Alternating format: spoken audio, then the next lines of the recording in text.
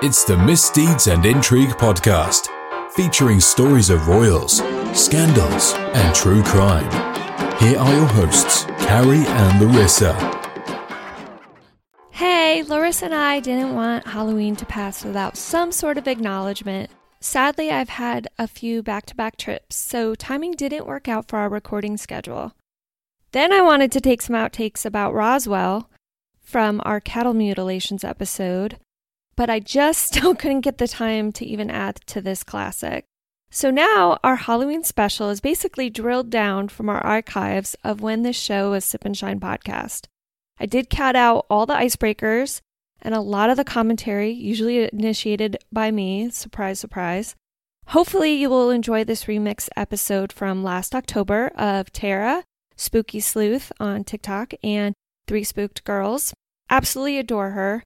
And please stay tuned to Misdeeds and Intrigue podcast for more Larissa, because I absolutely adore her as well.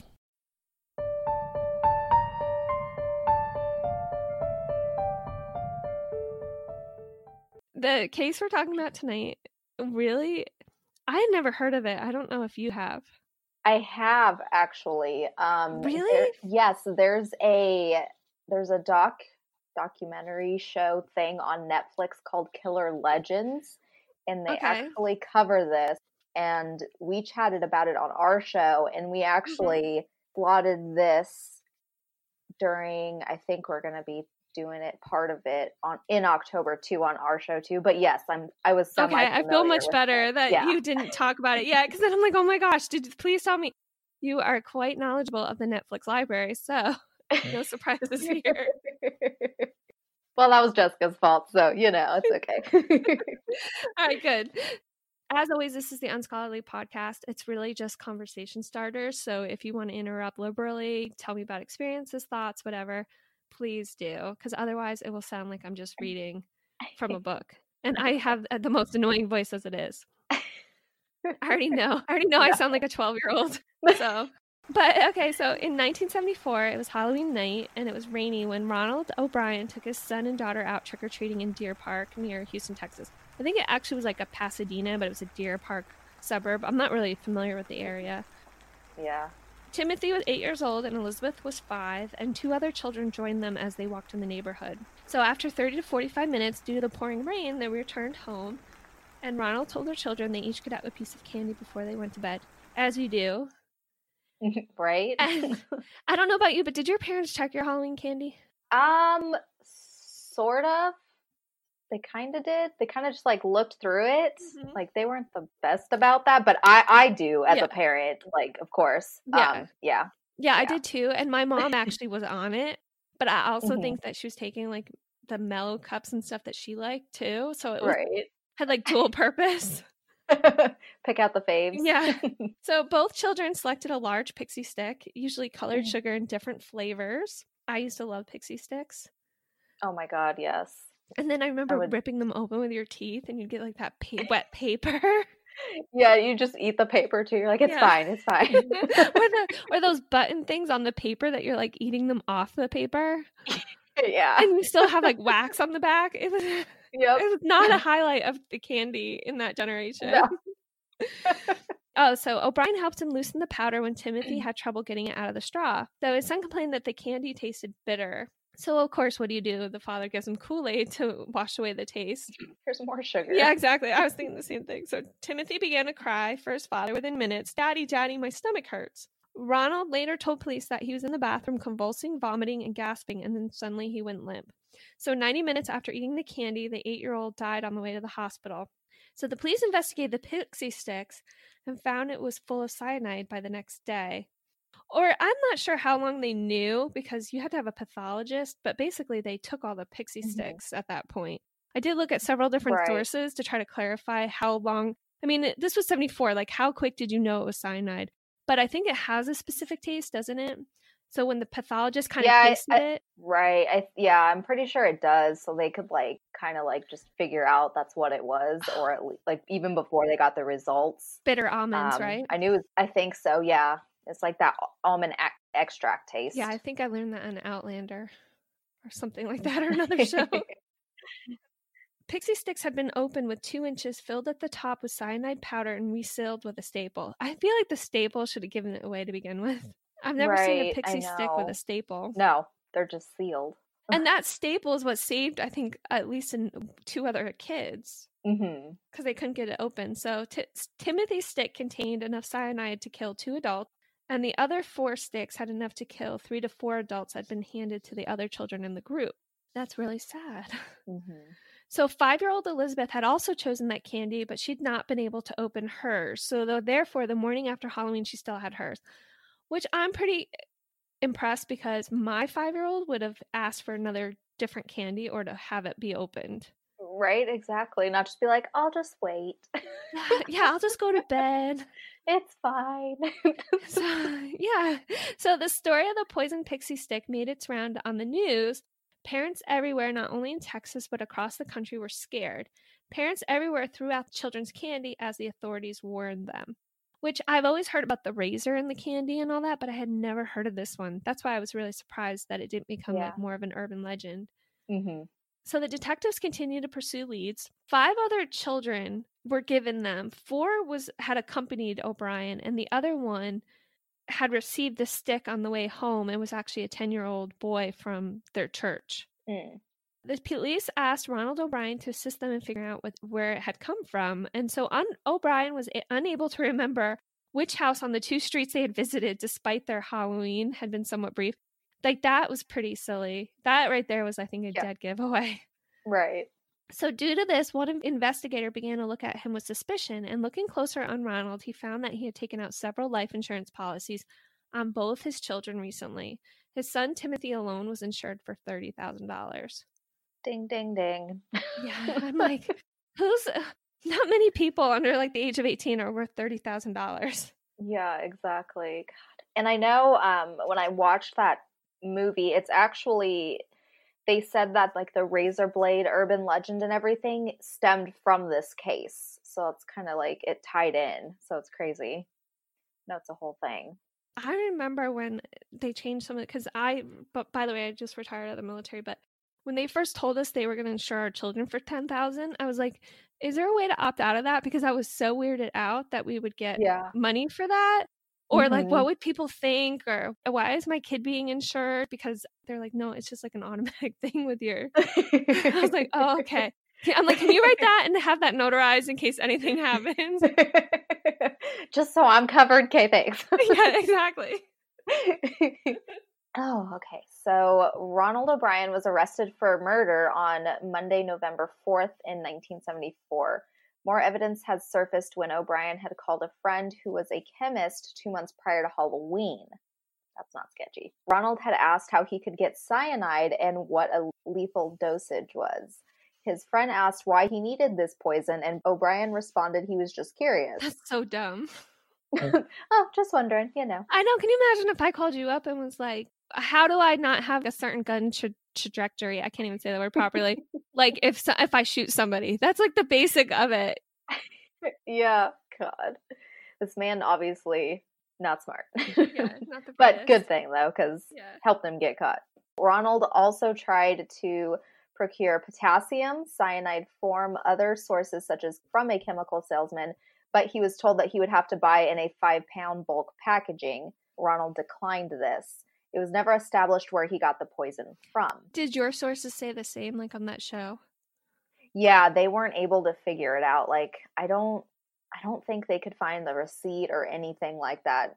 They tried to find out where he bought it, and it's just, he had probably threw it away wherever he had bought it from. And maybe he got it in not a great way, so the person that maybe because they saw it on news wouldn't want to come forward.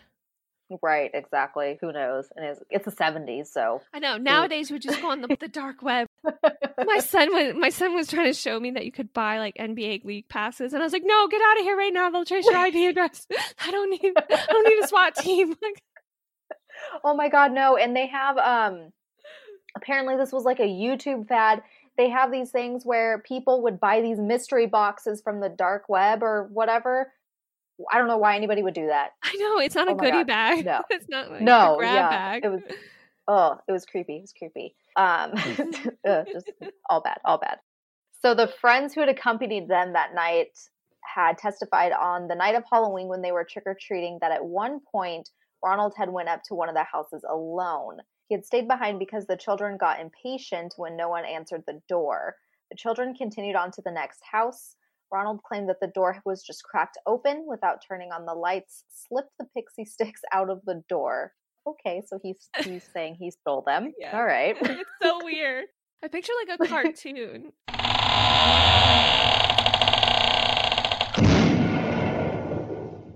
I don't know why, Yeah. It's like tiptoeing in. Yeah, I feel like Scooby-Doo, where you just see this arm coming out.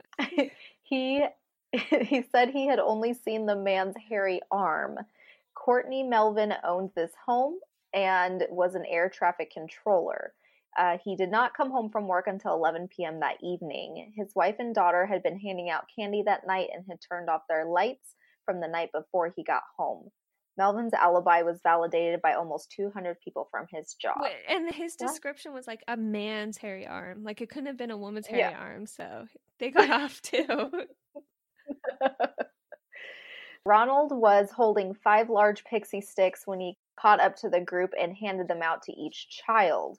There were 4 children total in their party, and the remaining stick he gave to a boy on their way home that he knew from the church, like you said earlier. So due to... It's really sad and dark. Right? Just like by chance. Like, oh, I know you. Here, take this last poisoned one.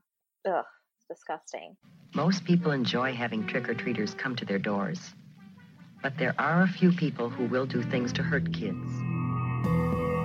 The first documented case of tainted candy happened on Long Island in 1964, when a housewife named Helen File, upset with older kids for trick-or-treating, handed out dog biscuits, steel wool, and poison ant buttons. Although File testified it was just a joke, she was still found guilty of endangering children.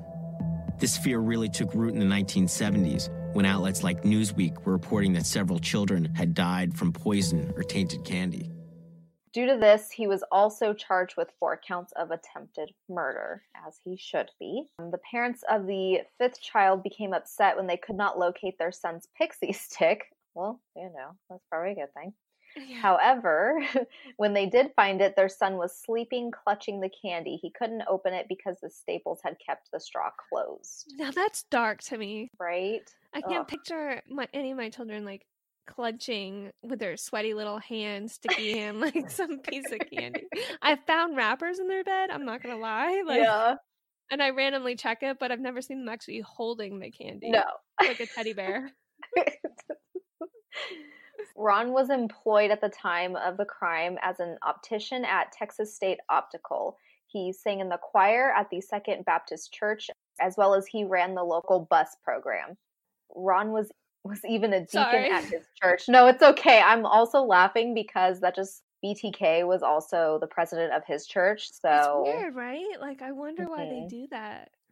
Yeah, it's just one of those weird double. I mean, this guy's not a serial killer per se, but still did something horrible. He almost could have been responsible for at least multiple murders at one time. True. And I think it is, though, if it's like 3 or more, you're a serial killer. So he could have been one, technically. But yes. Yeah. The only thing that hurt him was those staples. And usually that right there, if my kid came home with a stapled pixie stick, I would have been asking questions. Exactly. All right. He had prior history of having more than 21 jobs, and he was unable to hold a job for very long. His job at Texas State Optical had been in jeopardy due to his suspicions of theft. Okay. That's nice. His own brother testified against him that he had bad finances, $100,000 in debt to be exact. That was a lot in 1974. Yeah, like I don't know the conversion, but that's obviously way more than $100,000 now. Yeah, definitely. Jeez. So Ron's car was about to be repossessed, and he was in default on bank loans. The family home was also in foreclosure. He's winning at life. Yeah, he is. His wife validated this as well, that he was under a lot of pressure financially. She was aware that he had bought $10,000 of accidental life insurance policies for the children. However, she did not know he was also paying $108 on insurance premiums for 2 additional $20,000 policies despite the insurance agency having reservations on selling the policies. Jake from State Farm at 3 a.m. Who is this? It's Jake from State Farm. What are you wearing, Jake from State Farm? Khakis. They even thought it was sketchy. Yeah, exactly. Okay.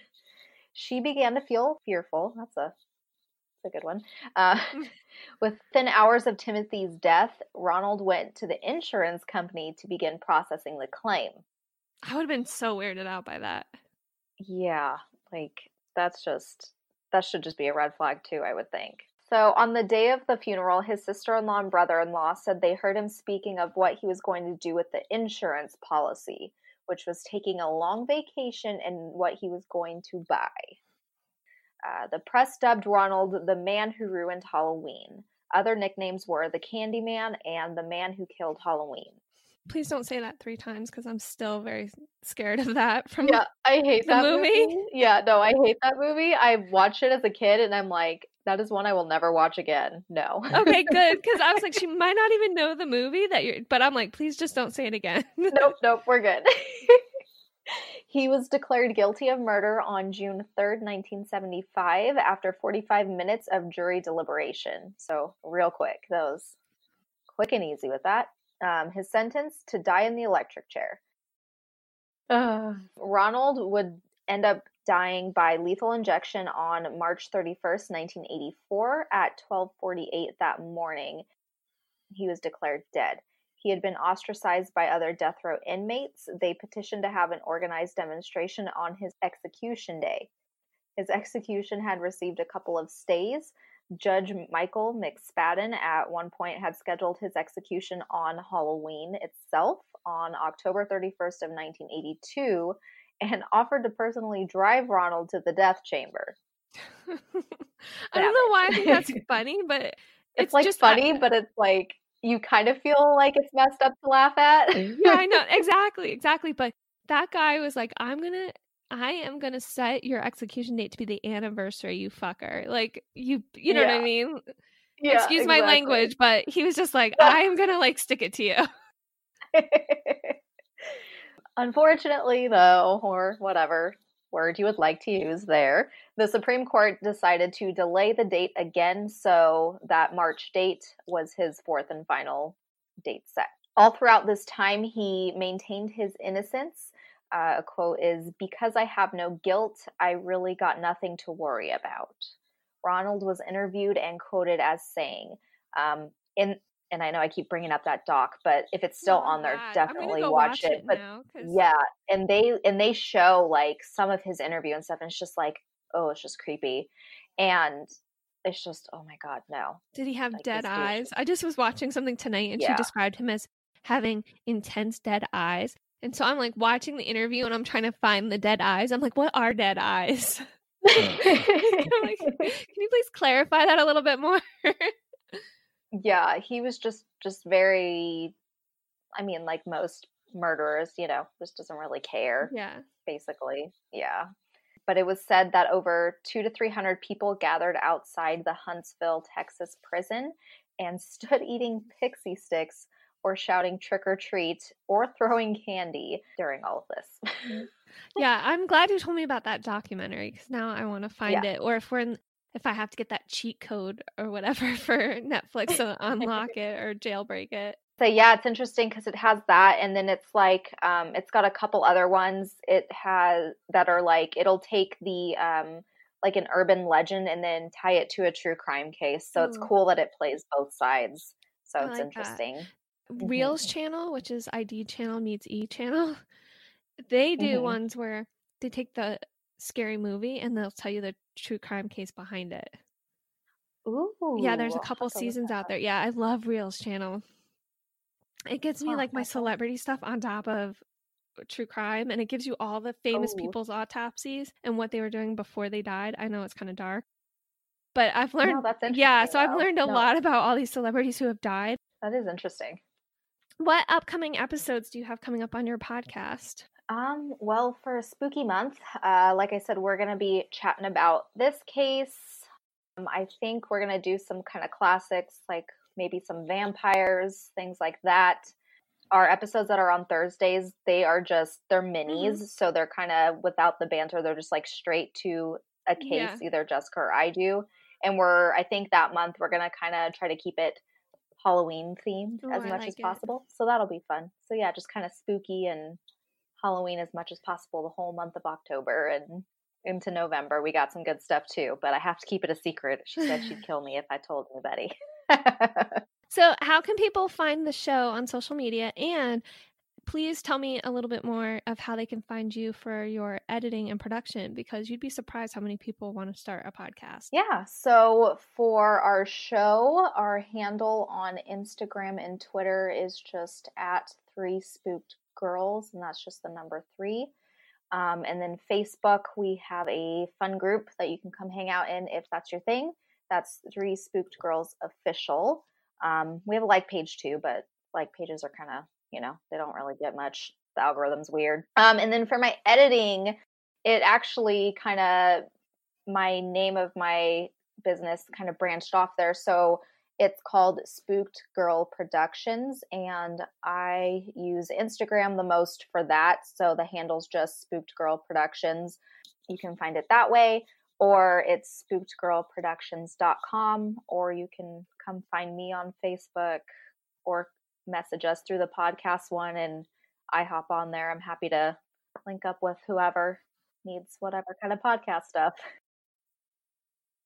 More than happy to help, even if it's just they need some kind of, I hate the word coaching, but it's like they need someone to like teach them how to set their podcast up and get going, and they want to go ahead and just do that themselves. I do offer that too as well. I was really happy when I saw that you had started that. I'm like, oh, good. Yeah. So I'm glad we reconnected. I don't have any good outros. I don't have anything like stay weird or stay safe or stay spooky. I have like nothing. So we'll just end really awkwardly right now. Sounds good. and I'll just say, make sure you check your Halloween candy. That's all I got right there. Yep, there we go. Sounds good.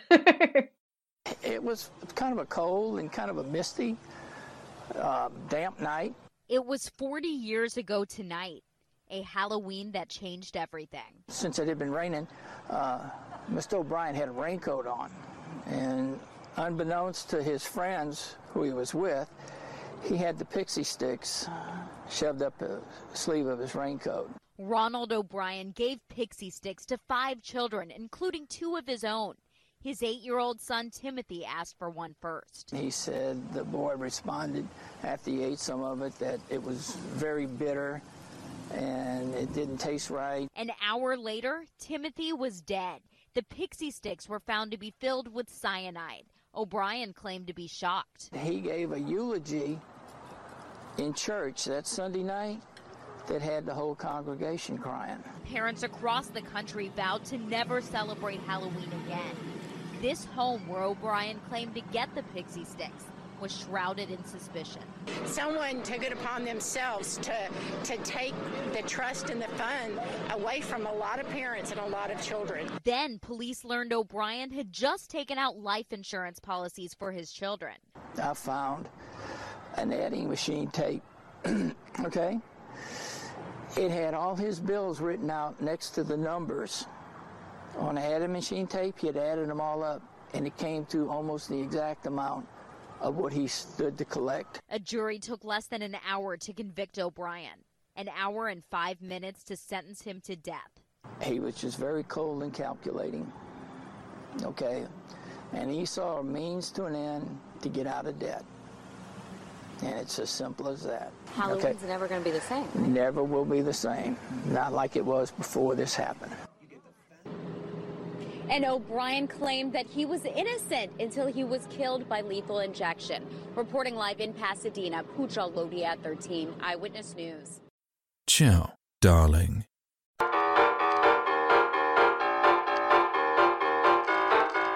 Still too early to go to Tiffany's. I guess the next best thing is a drink.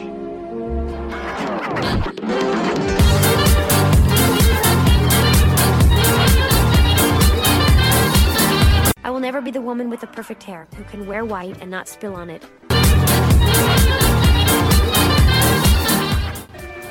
All right, Mr. DeMille, I'm ready for my close-up.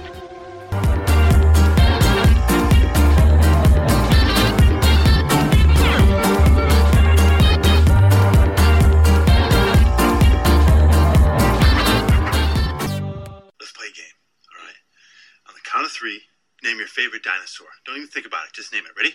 1, 2, 3.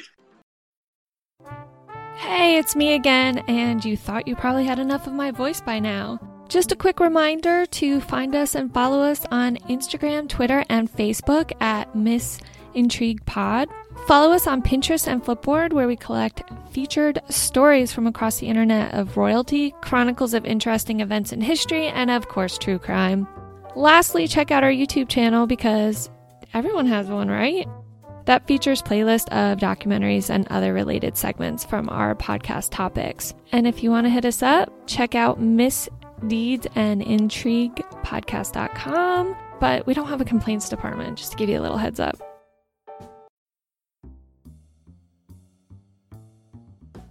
The podcaster or authors assumes no responsibility or liability for any errors or omissions in the content of this podcast. The information contained on this podcast is an as-is basis with no guarantees of completeness, accuracy, usefulness, or timeliness. A reasonable amount of effort was made to deliver precise data. All views expressed by the podcast hosts or guest co-hosts are their own and do not necessarily represent the opinions of any entity whatsoever with which Carrie, Misdeeds or Intrigue Podcast, or Larissa have been, am now, or will be affiliated. The content of this podcast is for personal, informational, and entertainment purposes only, and is not to be viewed for commercial use. Misdeeds and Intrigue Podcast respects the intellectual property of others. Any audio clips that were not generated by the podcast host or producer was pulled from the public domain, free use sites, and or from YouTube, or other authorized sites to gather information. The utmost effort was made to credit the author and or production. If at any time you feel that copyright was infringed, please email Carrie at misdeedsandintriguepodcast.com and immediate action will be taken to remove the audio clips that were present for entertainment purposes only.